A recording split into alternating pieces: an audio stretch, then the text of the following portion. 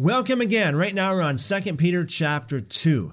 Now, I'm going to have to divide this up in a few different videos because there's just so much stuff here in just this one chapter. Also for chapter 3 as well. So, it's just so full of spiritual treasure. There are some people who call anybody they disagree with a false teacher. But that is not biblical. In the whole scope of Scripture, in the whole Bible, there's only one place it uses that term false teacher, and that is right here. And it also tells you how to identify them. Verse 1, but false prophets also arose among the people, as false teachers will also be among you, who will secretly bring in destructive heresies, denying even the master who bought them, bringing on themselves swift destruction. Many will follow their immoral ways. There is a key word right there, immoral. You see, some people, when you preach righteousness, they call you a false teacher. Here, according to the biblical definition of false teachers are immoral people. Their doctrine supports immorality. Verse 2, many will follow their immoral ways, and as a result, the way of truth will be maligned. So to them, they will call the truth false. Truth will be a lie. The true teachers, to them, are called the false teachers. Verse 3, in covetousness, they will exploit you with deceptive words. They are covetous people. Continuing with verse 3, whose sentence now from of old doesn't linger, and their destruction will not slumber. Now I'm going to skip on down here to verse 10. Now I'm going to get back to verses 4 through 10 in the next session. So the last half of verse 10 here, talking about false teachers again. They are daring, self-willed. They are not afraid to speak evil of dignitaries. Now another translation calls them presumptuous, which I think is a better way of saying it. So far we can identify false teachers by those who are covetous, those who are presumptuous, those who are self-willed, and those who speak evil of others quite freely. Verse 11, whereas angels, though greater in might and power, don't bring a slanderous judgment against them before the Lord. But these, that is the false teachers, as unreasoning creatures, born natural animals to be taken and destroyed. So he gets a little bit more graphic here, saying that the false teachers are like animals. Last half of verse 12, speaking evil, again, saying speaking evil in matters about which they are ignorant, will in their destroying surely be destroyed. Receiving the wages of unrighteousness, people who count it pleasure to revel or carouse, as it says in other translations, in the daytime, spots and defects, reveling in their deceit while they feast with you. So in addition to all the other characteristics of false teachers, we got those who like to carouse, who pleasure in sin. Verse 14, having eyes full of adultery, so they're adulterers, and who can't cease from sin. These are not the people who preach righteousness to you. These are not the people who tell you to obey God. So false teachers are full of adultery, who can't cease from sin, enticing unsettled souls, having a heart trained in greed, accursed children.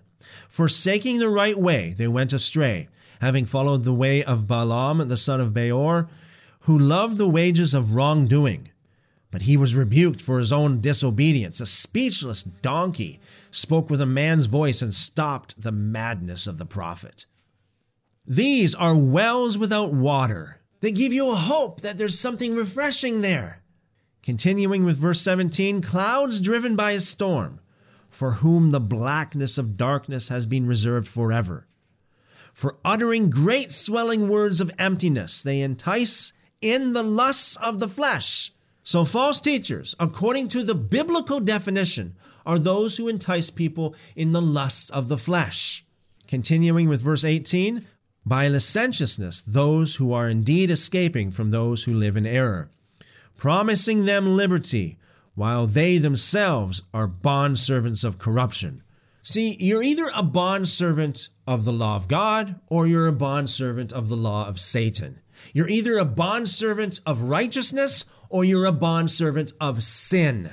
Continuing with verse 19, for a man is brought into bondage by whoever overcomes him.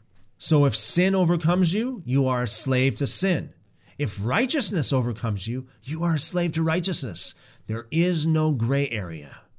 Verse 20, for if, after they have escaped the defilement of the world through the knowledge of the Lord and Savior Jesus Christ, they are entangled again in it and overcome, the last state has become worse for them than the first. Two things here. Notice it says you escape the defilement of the world through the knowledge of the Lord Jesus Christ.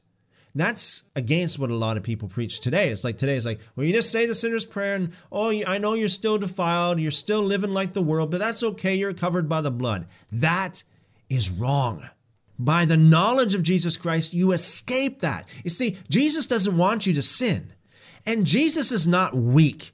He has the power to set you free from sin. Number 2, notice it says here the last state of the man who backslides is worse than the first. Like how Jesus said, if demons are cast out of you and you let them back in, they'll bring 7 times more demons back in. Verse 21, for it would be better for them not to have known the way of righteousness than after knowing it to turn back from the holy commandment delivered to them. But it has happened to them according to the true proverb, quote, the dog turns to his own vomit again. And that is found in Proverbs chapter 26, verse 11. And the sow, that is the pig, that is washed to the wallowing in the mire.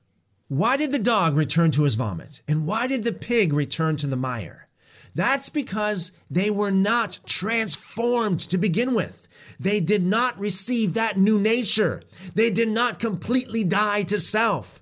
They did not completely die to the old self and rise being born again to the new nature, to the new man. So it's very, very important to be truly born again, to lay aside everything, to die to self, and to rise anew. You see, the born again experience is the resurrection experience, and you cannot experience the resurrection without experiencing death. Until next time, seek God with all your heart. And if you do, you will find him. Call upon him and he will show you great and mighty things. Love you guys.